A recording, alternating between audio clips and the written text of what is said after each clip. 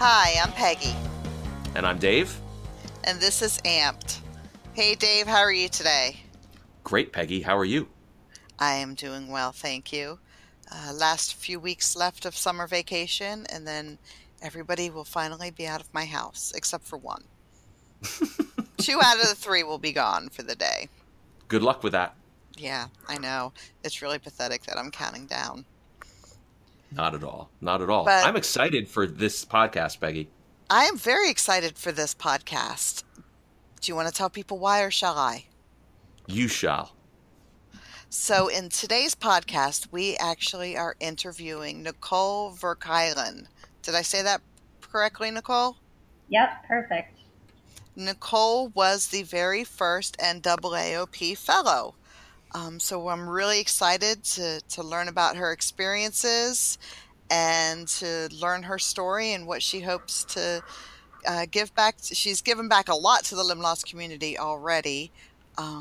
So she's going to talk about that, talk about NAAOP and the fellowship experience, as well as her future plans.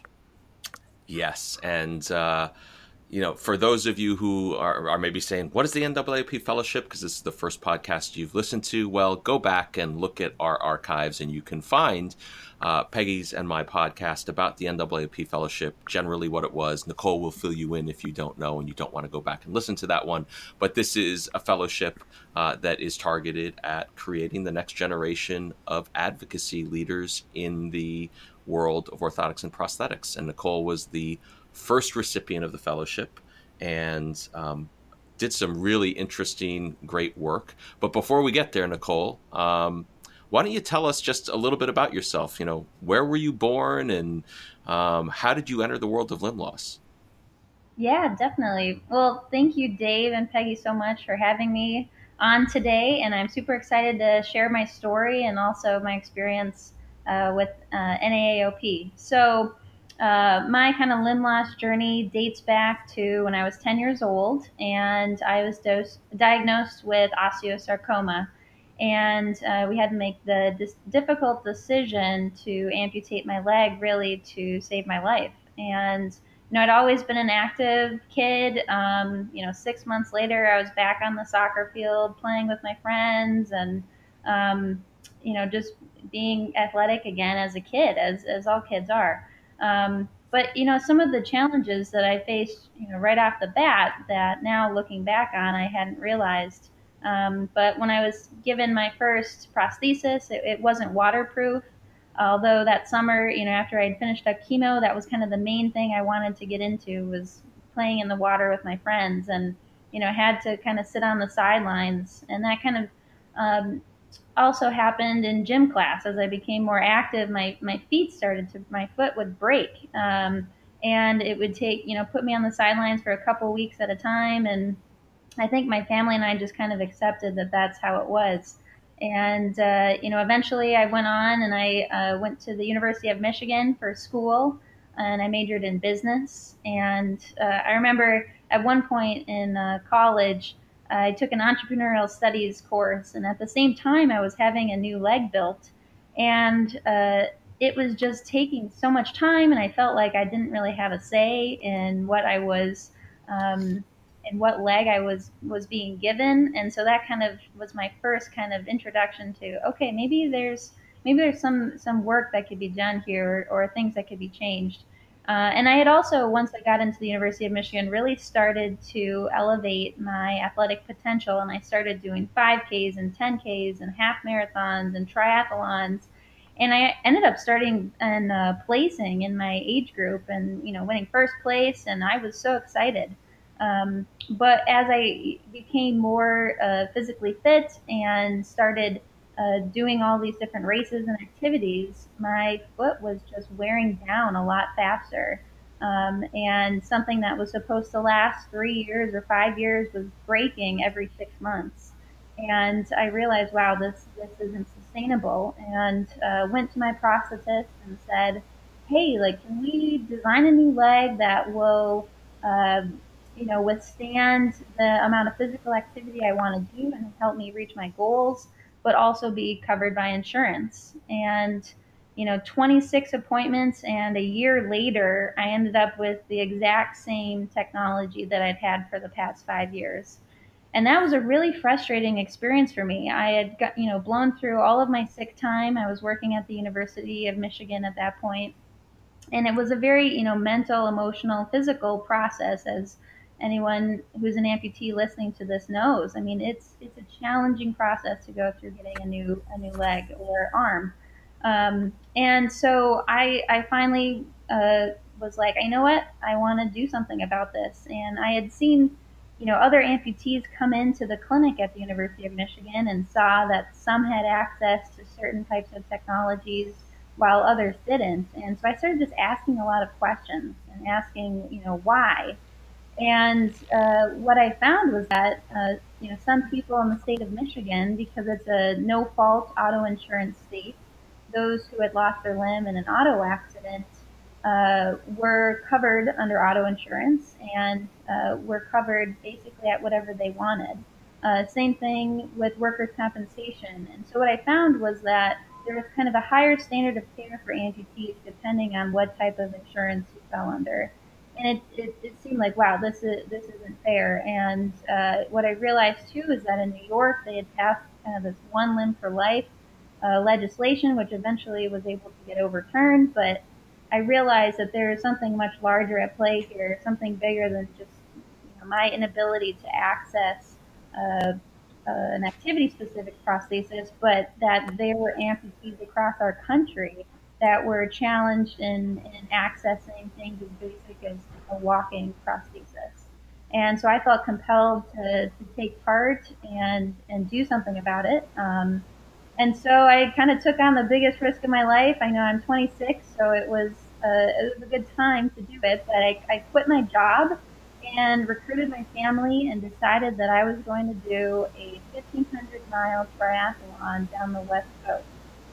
And So Nicole, before we get into the triathlon, I want to make sure that Peggy and I, this is a great summary of sort of how you got into this world, and why you're so passionate about what it is that you're doing. And I want to go back. I want to kind of unpack a bunch of stuff that you've brought up before we get to this really interesting decision you made and journey you took literally down the Pacific coast, in the last year or two. So, Peggy, you want to jump in with some questions here? I do. Can we clarify for the listeners, Nicole, what level amputation you have? yeah, so it's my left leg, and I'm a below knee amputee. Okay, awesome. Dave, you want to take the next one? Sure. So, one of the things, and I think it's natural to do it, given sort of where you are in your life. But you said at 10 years old, I was diagnosed with cancer, and it was amputate or survive basically. And so we made the decision to amputate. And yet, there's a lot of emotional trauma that is associated with that, I suspect, both perhaps on your part. I don't want to speak for you, but certainly with respect to your parents. And then you've got to integrate yourself back into a school world, with young kids who, aren't necessarily at that age the most understanding people. So talk a little bit about just sort of how the decision affected you, how the decision affected your parents. What was your involvement in it at that young age?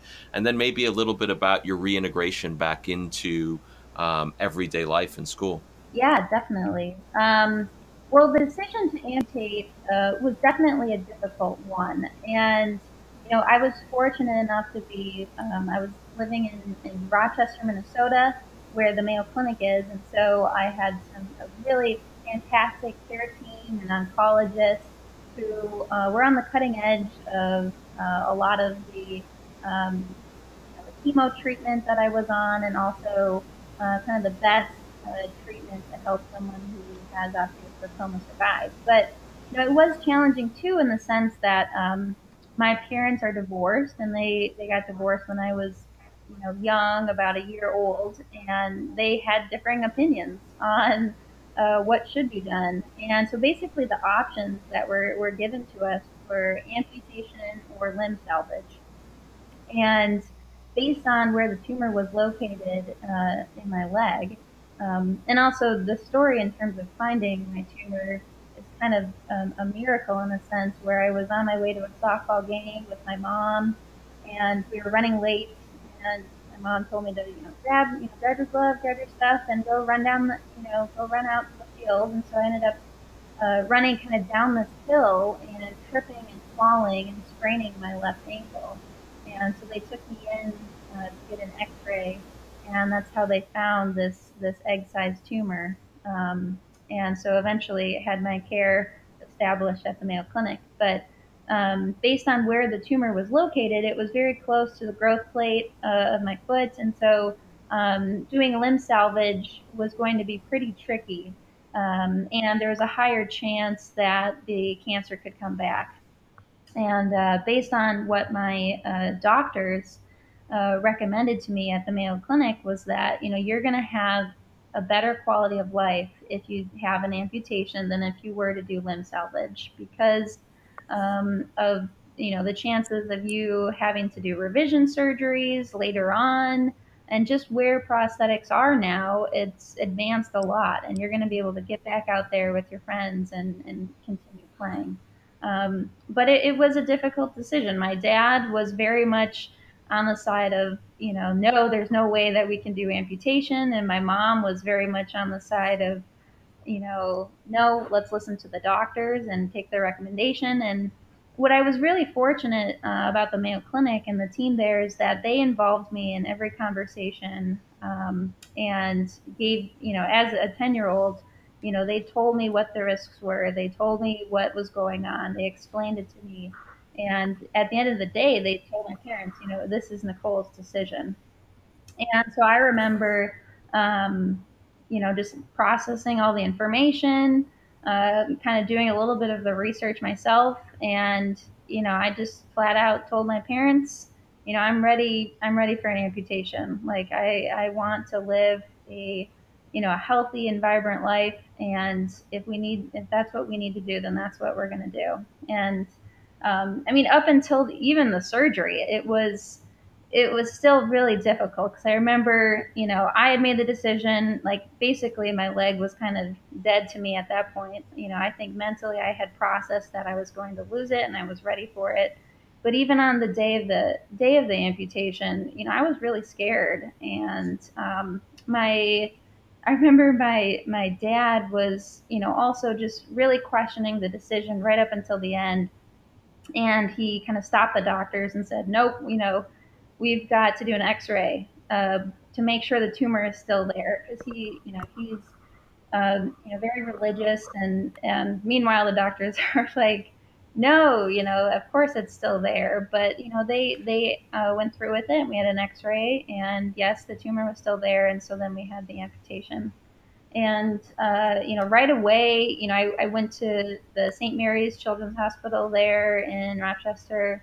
Was on the children's wing, and just a couple. I had one of those casts that has, I think it's like an iPop cast, which has like a little metal component on the end. And so, Yep. yep, and had a foot attached, and was, eventually within a few days, or maybe it was a week, was putting weight and was weight bearing on it, and slowly kind of getting used to what that was going to feel like. And I just remember kind of being handed my first prosthesis. There really wasn't any part of it that I had a say in choosing what it was going to look like, or what foot was on it, or really. And I guess I was still young at that point, but it was a totally different experience than the amount of detail and kind of care plan that was given by my oncologist versus what I ended up kind of uh, receiving from the prosthetic realm. Nicole, how did your classmates, because you were that 10 years old is a really hard age. Um, there's a lot of changes going on with the 10-year-old realm. I'm thinking about my 12-year-old 2 years ago. How did your classmates react to not only the cancer diagnosis, but to you coming back to school without your biological leg? Yeah, I think I was at the time going to a really small town school in Eota, Minnesota, and I had about 80 kids in my grade. And so in that sense, there were some benefits of it being a really small school because it was very centered on community. And from the very beginning, my fifth grade teacher was so supportive. And we had like a hat day for Nicole where everyone in the school wore hats, and so everyone was um, involved in what the process was going to be, and kind of was given updates on what I was going through. But, I do remember there were, some issues and some challenges with, certain comments that kids would say, especially as I was going through the process of, getting back up and walking again. I mean, it's a difficult process. I went from being in a wheelchair to then being using crutches to then using a cane, and I remember when I got to the cane stage, as a 10-year-old, some kids kind of made fun of me as being like a grandma. But, I kind of just shook it off. And, I knew that, I want to be active again. And this is just kind of how it is. And I had a really great core group of friends who actually, right after my amputation, and they'd visited me in the hospital all the time, but they came to my hospital right after my amputation, and we had like wheelchair races up and down the halls, and so they were so supportive. But I think part of it too at that age was kind of my own mental block of what I thought I could do. And I remember my parents really having to encourage me to, get back on a bike again, to, play soccer, to do all these things. And I remember when my parents enrolled me in soccer, literally the next fall after my amputation, I kind of like think back on it now and I'm like, wow, out of all the sports they could have enrolled me in, they, enroll me in the one that requires me to use my prosthesis. Um, Right. I'm like, is this a cruel joke or what?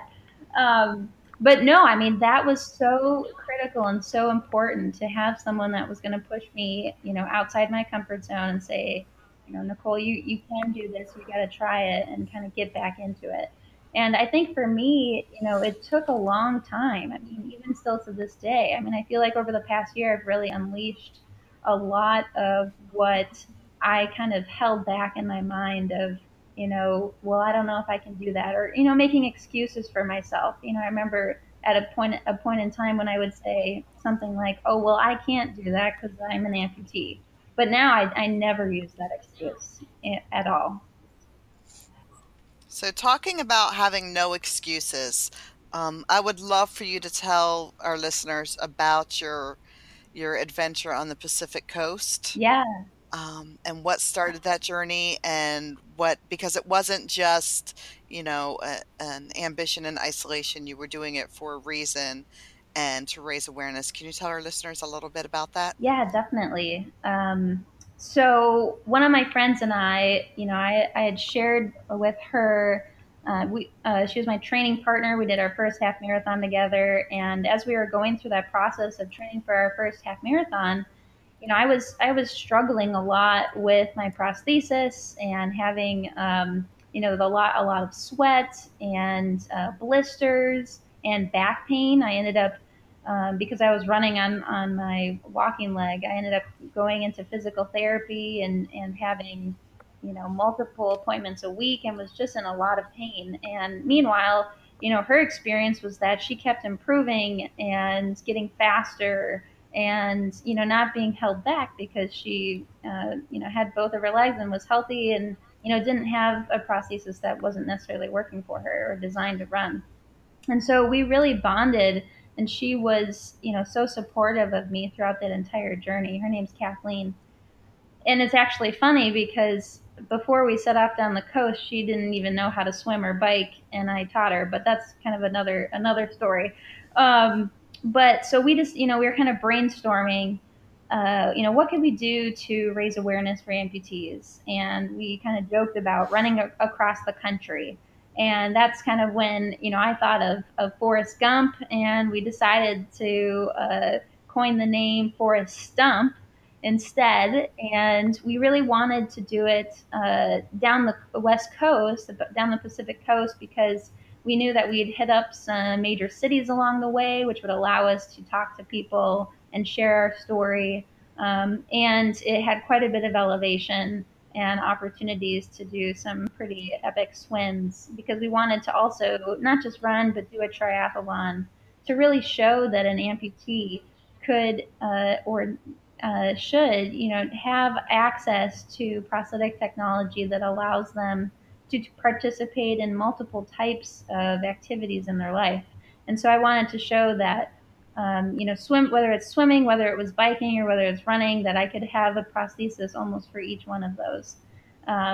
And so that's when we decided, all right, we're going to do this. And that was in July, and we set off down the coast in September. And so it was really fast that, I decided, all right, we're going to do this. I'm going to quit my job. I recruited Kathleen, who quit her job, and then recruited my mom to drive a camper down the coast, which she had never done before. And they recruited my partner, who's a prosthetist, and the four of us set off down the coast together on this journey. And I'd say we honestly had no idea what we were doing when we set off. I mean, we came up with the plan logistically all by ourselves. We used kind of a map from Adventure Cycling to kind of showcase, or to kind of look at good bike paths, so that we weren't on any major highways and we're going down the right path. But for the most part, we came up with the whole journey and logistics ourselves. And some people within the first 5 days kind of questioned whether or not we were even going to make it to the end. In my mind, I knew 100% we were going to make it, because when I set a goal, I'm going to get it done, and whatever it took, we were going to do it. But the first 2 days were over 100 degrees as we left Seattle, and we were riding over 100 miles a day for those couple days. Then we got to the Columbia River Gorge, which we had planned to swim across. And all of the swims that we had planned, we wanted to do organized swim events. But at that time, the Columbia River Gorge had caught on fire. And so there's ash coming down. The swim ended up being canceled because all of the fire crew and emergency responders were out attending to the fire. But I knew I was like, nope, we got to do this. Like, I'm going to make it happen. So we recruited some family and friends who had some kayaks and paddle boards. And I did the swim across the Columbia River as kind of ash was falling down from the sky, which, looking back on it now, my lungs were burning, which probably is not the best idea. But we did it. And, got that. You're swimming through a literal hellscape. Yeah, exactly. Oh my It was goodness. on fire around us. I mean, I just thinking back on it, it's incredible that we did that, or that my mom even let me do that. Yeah. Well, let me go back a sec, because you said when you put your mind to it, you knew, even though people were questioning could you do it, you knew you were going to get done. But you've sort of glossed over a really, to me at least, sort of an obvious challenge that you were confronting, which is, you said, you were doing this on your everyday prosthesis. You didn't have a running Right. blade.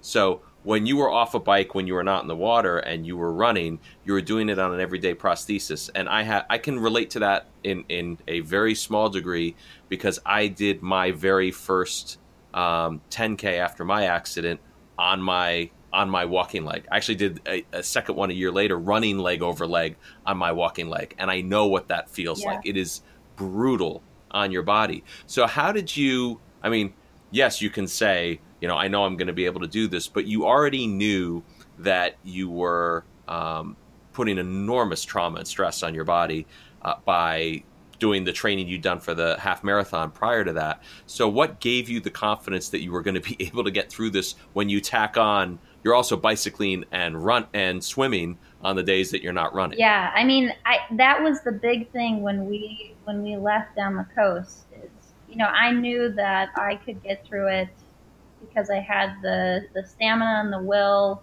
and the determination to do it.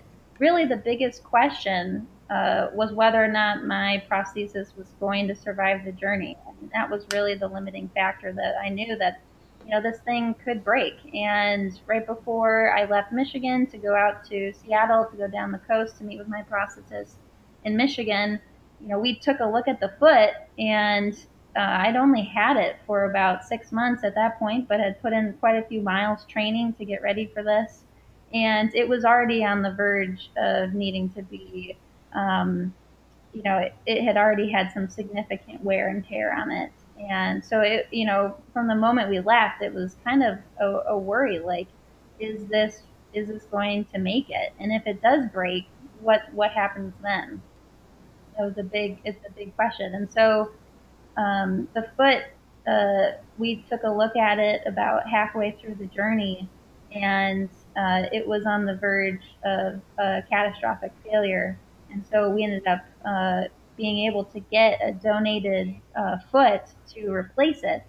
But, you know, that was in and of itself a very unique circumstance to be able to have that donated, because I was doing this and was able to, get in contact with the right people. But, I knew that no amputee should have to go to that length to, show that they need a limb or need a foot, and that it should be covered to allow them to have access to things that allow them to be active.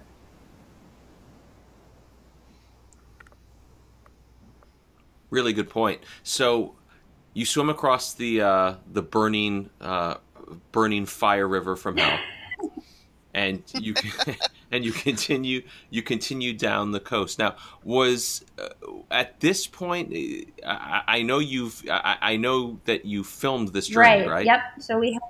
So talk a little bit about you again. Let's fill in the blanks for people. You're documenting every step of this. So not only did you commit to, I'm going to go do this, I'm going to quit my job, my friend's going to quit her job, we're going to make this journey, but you also, somewhere along the way here, you somehow find the time to get a camera crew together and a production company and say, you're going to follow us down the coast in my mom's van.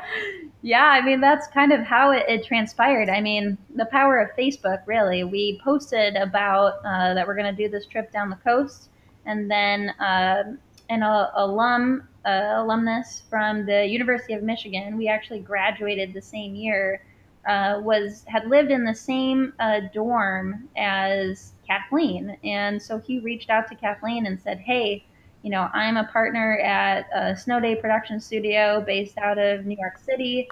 I mean, this is an incredible journey and thing that you guys are trying to do, and I'd love to help you guys, make an impact and increase your ability to raise awareness by coming along and filming." And so then Kathleen put Chris in touch with me, and we hit it off right off the bat. Chris is a triathlete himself. And it was really a film about kind of Meet the Superhumans, about kind of the Paralympic athletes that got Chris into film in the first place. And so Chris and I met with Kathleen over lunch, and this was in July. And in a matter of a month, Chris had assembled, a full production crew, a producer.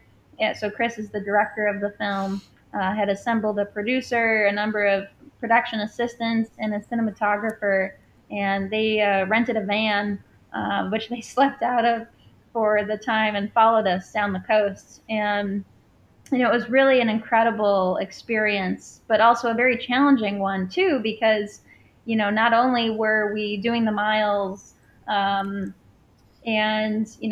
posting to Facebook and Instagram and updating our followers and answering emails, but we were also making sure that we were getting the right shots with the film crew, and making sure that we were getting the right message together to be able to have this film be able to make an impact and raise awareness.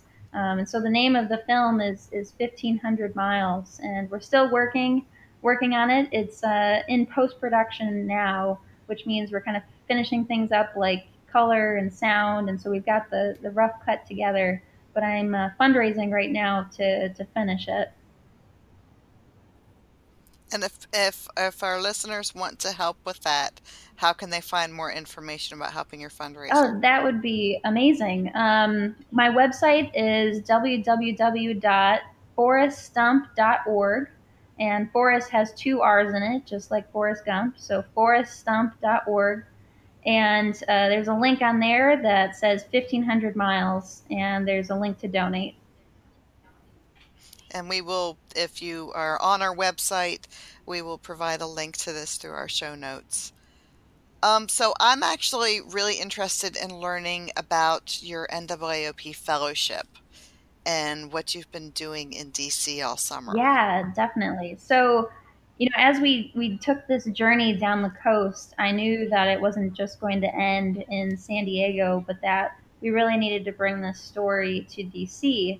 And so after we got back at the end of October, I ended up finding out about uh, the AOPA Policy Forum and the Amputee Coalition's Hill Day, and I attended both of those, and really was kind of just getting my feet wet in what it was like to meet with members of Congress, to inform them about various legislation that was going on, but also realized, this is a whole nother realm that I'm not familiar with, and I need to know more to really be an effective advocate.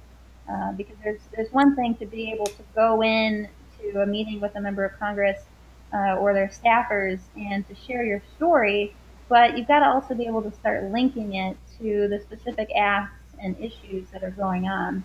And so I realized, I need to understand the bigger picture here. And so I found out about NAAOP, so the National Association for the Advancement of Orthotics and Prosthetics.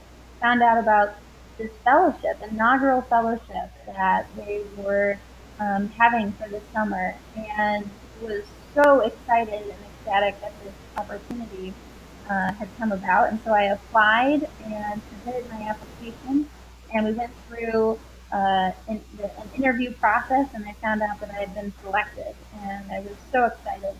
And from day one, NAAOP's mission and I guess overall concept behind this fellowship is knowing that uh, an educated advocate is the most effective advocate. And so that was something that I was really excited to embrace and take on, in the fact that I'm not only an amputee and have my own personal story, but that I needed to become educated on issues that were going on in Washington specific to O&P, and to be able to bring that. And so I set off from Seattle, packed my bags, and arrived in DC for a 10-week fellowship, and have had significant number of experiences over the summer that have just been incredible. Not only to be able to have shadowed Peter Thomas, who is a disability lawyer and bilateral amputee, who's the general counsel to NAAOP. So, attended Hill visits with him and different meetings with the VA and the DOD, and just taking our message to the Hill with that. But also had the opportunity to travel around the country to meet with various O&P clinics and professional organizations, including the O&P Alliance. And so, kind of from right off the bat, when I started, had the opportunity to travel to Michigan to meet with Jan Stakosa, who is a prosthetist there and owns and runs his clinic. But Jan, being able to see kind of Jan's perspective for prosthetics, but then also to be able to attend kind of some state-based policy exposure at the Capitol there in Lansing, Michigan, and met up with a lobbyist there, Jack Schick, who's part of Karub Associates, and Jack's also an amputee. And so went and kind of shadowed Jack, and was also able to, we went to the House side and the Senate side at the state level, and tried to grab people and kind of talk to them a little bit, and really expose me to how work gets done at the state level, and kind of some differences there are with kind of federal stuff as well. And And Nicole, let me jump in here for a sec. I recall you actually sending me an email after that visit, because you had an interaction with a state legislator, I think, who sort of pushed back at you on some of the arguments that you were advancing. And it struck me that it was probably the first time you'd really gotten that kind of resistance. Could you could you share with people just sort of what the nature of that interaction was, and give them a perspective on the types of things that that you do run into when legislators aren't just embracing the opportunity to take a picture with a constituent who has limb loss? Yeah, definitely. So really, that was my first experience of having some resistance, and honestly, going into that conversation, I was telling him about the fact that I partly grew up in Michigan and went to the University of Michigan to kind of lay the ground for that. I'm a constituent, or it was a constituent at one point. And kind of jumped into my story about doing the 1,500 miles and that we want to try and expand access to care. And his position, this is Representative Ned Campfield, was that and he's the chair of the subcommittee for Medicaid and Medicare. And so, he's coming at that from that perspective. But his immediate response was, well, these things are too expensive and they're lining the pockets of prosthetists. And, we just kind of went through this discussion and I was, kind of very taken aback, but realized that he was kind of coming at it from a cost perspective and that we need to be able to have numbers to address those questions. And basically asked, are other nations, doing this? Are they providing activity-specific devices?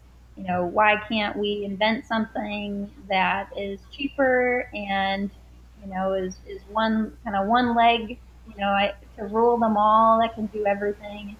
And my response was, well, the technology has improved vastly, but we're not there yet. And so, what do amputees do in the meantime? And his kind of response was, well, they should just do what you did.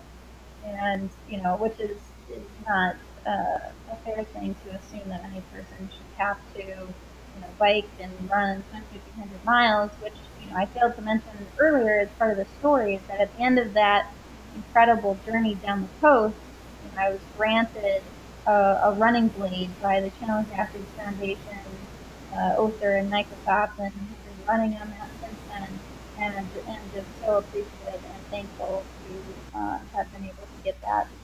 But no one should have to go to that link to be able to access something that allows them to run. I think there's a lot of misconceptions too about something like a running blade being advanced technology or something like vacuum suspension being advanced, when really this type of technology has been around for a long time. But we need to be able to, and since that was one of my first visits, I didn't necessarily have the right research or talking points to be able to say, well, actually, there's research that's been done, with Mobility Saves to show that providing a prosthesis, saves our healthcare system dollars in the long run by having this intervention, or to be able to show that, no, I mean, the costs of this do make sense because it allows people to get back into the community and start working again.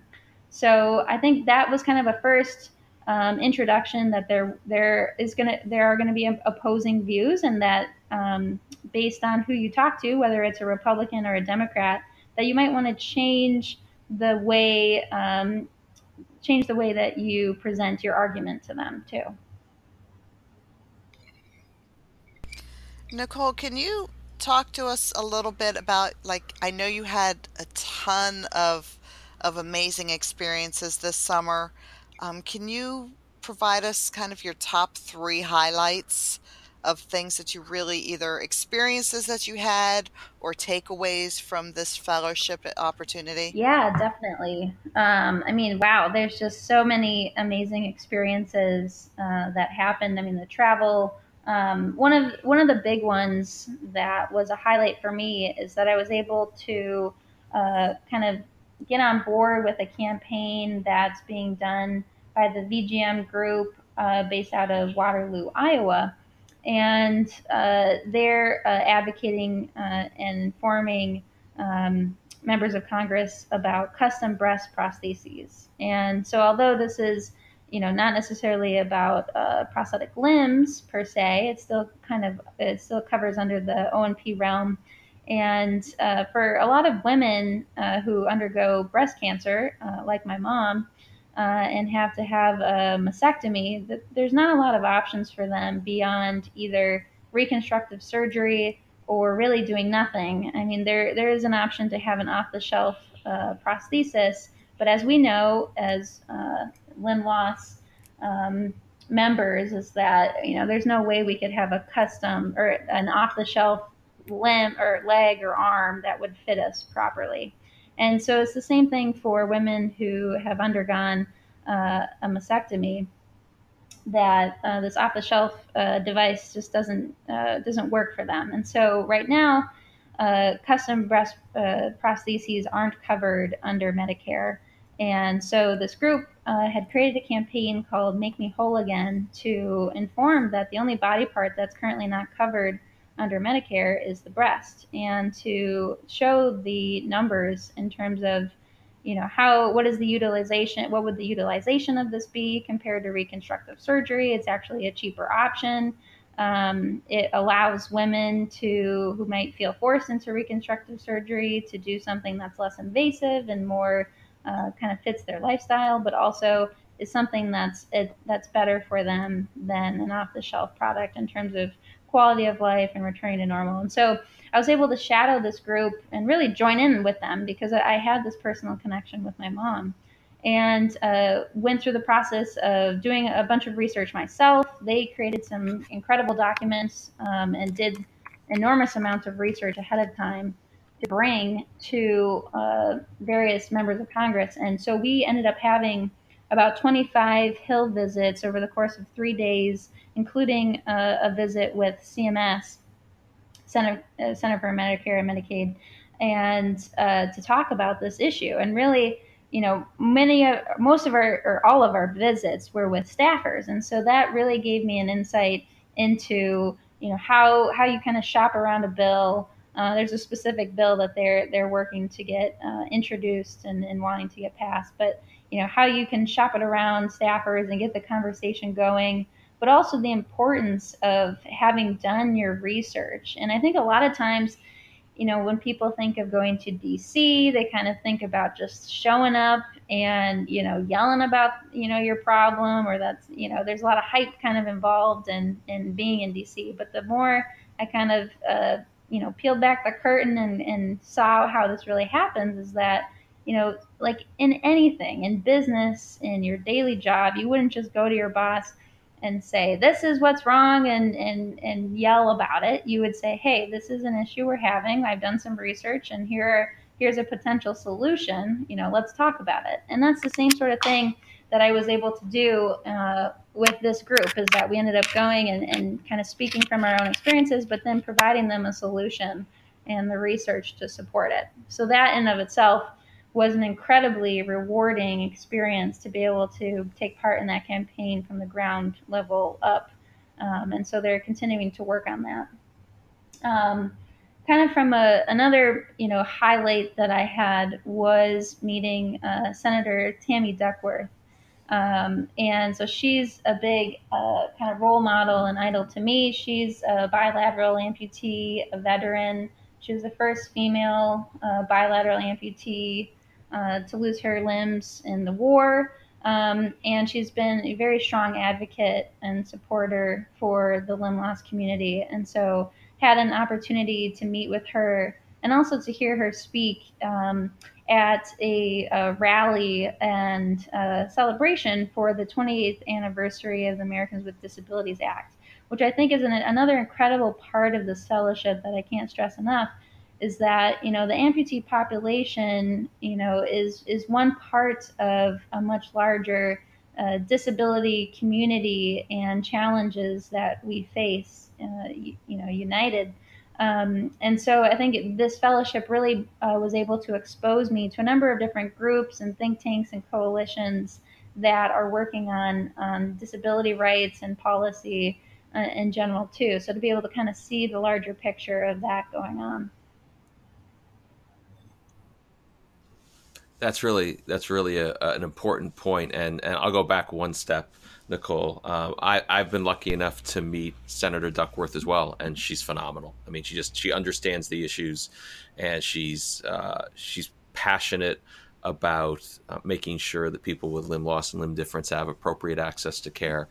So I know exactly what you're saying there. But I think one of the things that when Peggy and I interviewed Peter Thomas a few months ago that really rang true were his comments about the broader disability coalition and the ability for us to be more effective collectively on many key issues, particularly when you start talking sort of macro level about healthcare in the US, when you start talking about healthcare reform and all of those kinds of issues.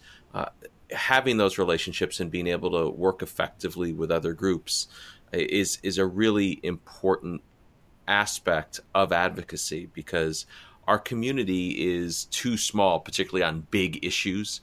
It's too small to have much of an impact by itself. I think we can be very effective on issues that affect us as prosthetic wearers. So when you talk about things like the 2015 local coverage determination fiasco, we can be very effective there. But when you get to the bigger issues, it's these coalitions and these relationships with other groups that really are likely to gain traction with legislators and allow us to protect the community as a whole, the whole disability community, not just our smaller piece of Agreed. that Yeah, pie. 100%. And something else I'd like to add too is that kind of a big takeaway from the summer is how important it is to have a consumer or an amputee be the one to be part of those discussions. I mean, I think there's in a number of different instances, there were conversations going around the room, and a member of Congress said, wait, let's hear from someone who deals with this on a daily basis. And to be able to have someone who's an amputee and is knowledgeable about the issues is so important, because to be able to connect the dots there, and to be able to share your own personal story just goes so far, in being able to kind of tell the impact and to have our voices be heard. And so, I mean, that was the big takeaway for me of this fellowship is, we need to get more people, more amputees to be able to share their stories and to be part of the work that's going on in DC, to be able to raise our voices collectively and also be part, like you said, Dave, with the disability community in general. Yep, fully agree. Fully agree. So, taking on your entire experience between your Pacific Coast journey and actually going back to losing your limb as a child and your evolution going down the Pacific Coast to now completing the NAAOP fellowship, what do you think is the most worrisome or the biggest obstacle that the limb loss, limb difference community is facing going forward? That's a great question. I wrote up an article for the ONP Edge and kind of, detailed 4 barriers that I see as having a major impact for amputees moving forward that we really need to address. And, it's hard potentially for me to say at this point that there's just one, but there's a lot of different issues that are going on, and I kind of set out on this journey to really understand why are amputees struggling to access care and the technology that they need. And so I've just been constantly asking the question why, and kind of digging deeper and digging further. And so kind of like the 4 barriers that I see right now, one that I alluded to early on is that there's a hierarchy in prosthetic coverage that, based on, maybe how you lost your leg or arm, or when you lost it, whether you're covered under private commercial insurance plans or Medicare or Medicaid or the VA or workers' comp or DOD. I think I've covered them all there, that there's almost there's a hierarchy in terms of, kind of at the bottom level, most generally, are people covered under commercial insurance plans. And at the very top, you have amputees who have lost their limb in the war. and are covered kind of part of the Department of Defense, all the amazing technology that they've developed. And, it shouldn't matter how or where or when you lost your limb to dictate the level of care you receive. And I think we need to work on kind of leveling and being able to set a standard and raise the standard of care for amputees across the board. And I think I kind of look back on some of the conversations that I've had over the past year and really learning more about this. And a lot of people, I think, have a misunderstanding of who has access to what, and because each of these organizations is separate and works, has different populations and different budgets and different departments that cover it. It is a challenging process to work through that.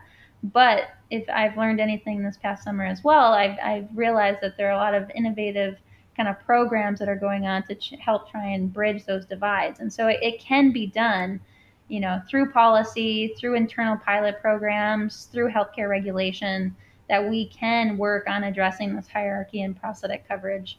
A second big issue that I see is that in a great way too. I mean, the nonprofit sector has really stepped up to fill the insurance gap that we're seeing, and growing number of nonprofits providing prosthetic limbs. Whether it be something as simple as a walking leg because someone doesn't have insurance and can't get that coverage, or can't pay. There's an arbitrary cap or restriction that they've had on their insurance plan, or their insurance says, hey, we don't cover prosthetics.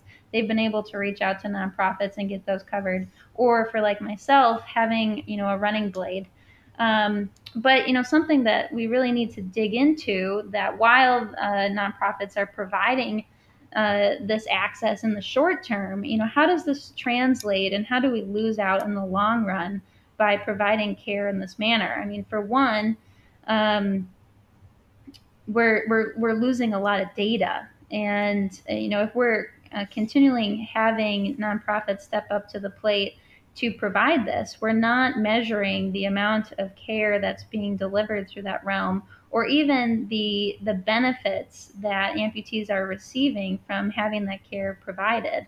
It's clear that why people are wanting to step up is because of the amazing impact that a prosthesis provides someone, to be able to go from losing your limb or your arm to being able to have a prosthesis fitted, and the type of mobility and kind of restoration of function and the things that you're able to achieve in your life, whether it's playing with your kids, or playing softball, or whatever it is that you enjoy, getting back into being a very healthy and vibrant person. That's what a prosthesis does.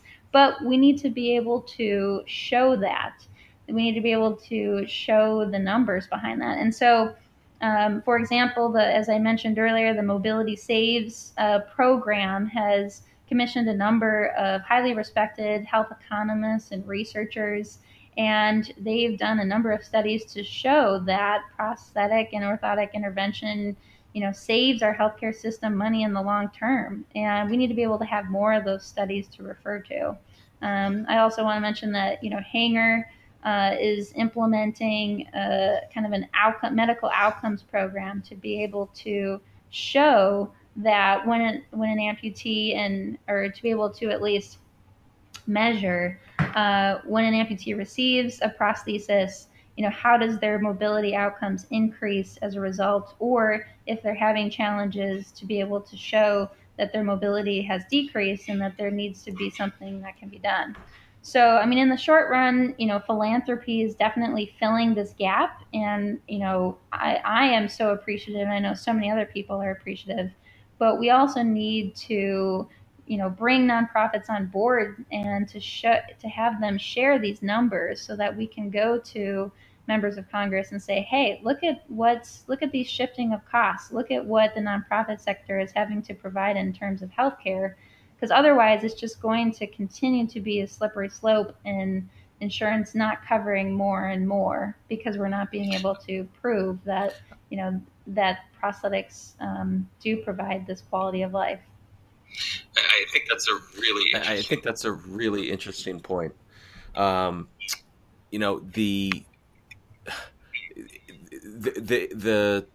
I can see one of the challenges potentially with respect to trying to extract that data from nonprofits particularly is there's just so many and it's so fragmented.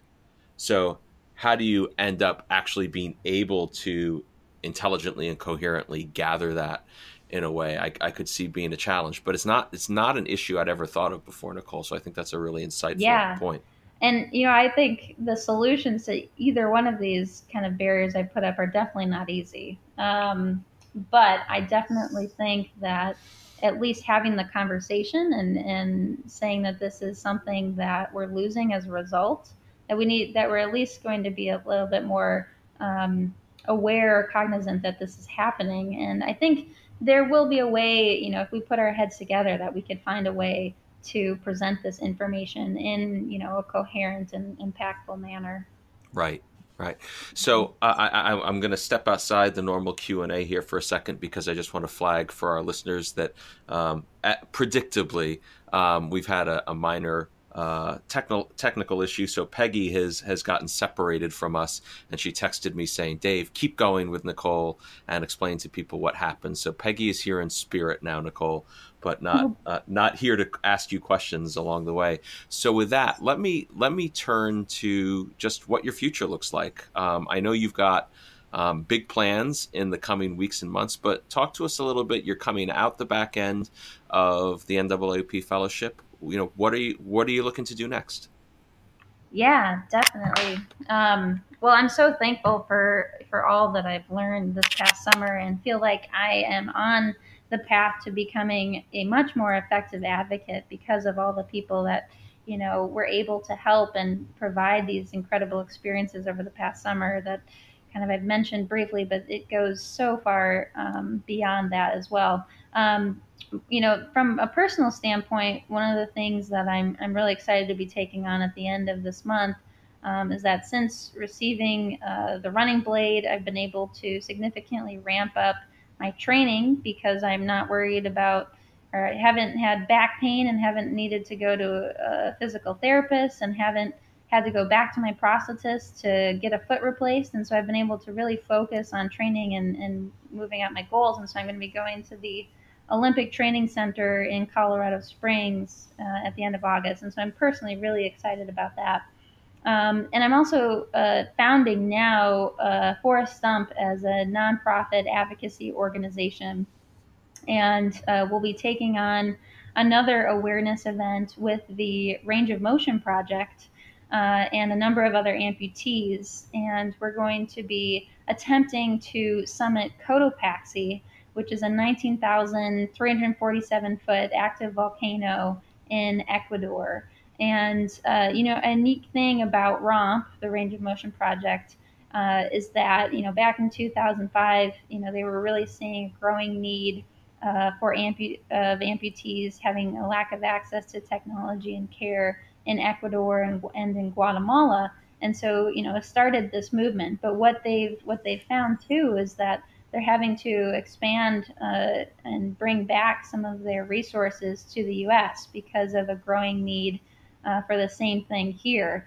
And, really that we've kind of taken a step back. And so I think it's really important to be able to, not only see what's happening in the U.S., but to also understand what's happening globally. And, at the end of the day, an amputee in the United States is the same as an amputee in Ecuador in terms of us both wanting to get back into our lives and have a quality and to really live our best life. And so I'm really excited to be joining other amputees in Ecuador and also ones in the U.S. We've been fundraising to provide 100 limbs to people in Ecuador through the Range of Motion Project's clinic and donated feet and components. And so we're going to attempt to do that on September 28th in honor of the 28th anniversary of the American with Disabilities Act, the ADA. and really to show and to bring awareness to the fact that amputees aren't disabled by their condition, but by their lack of access to the appropriate technology and care.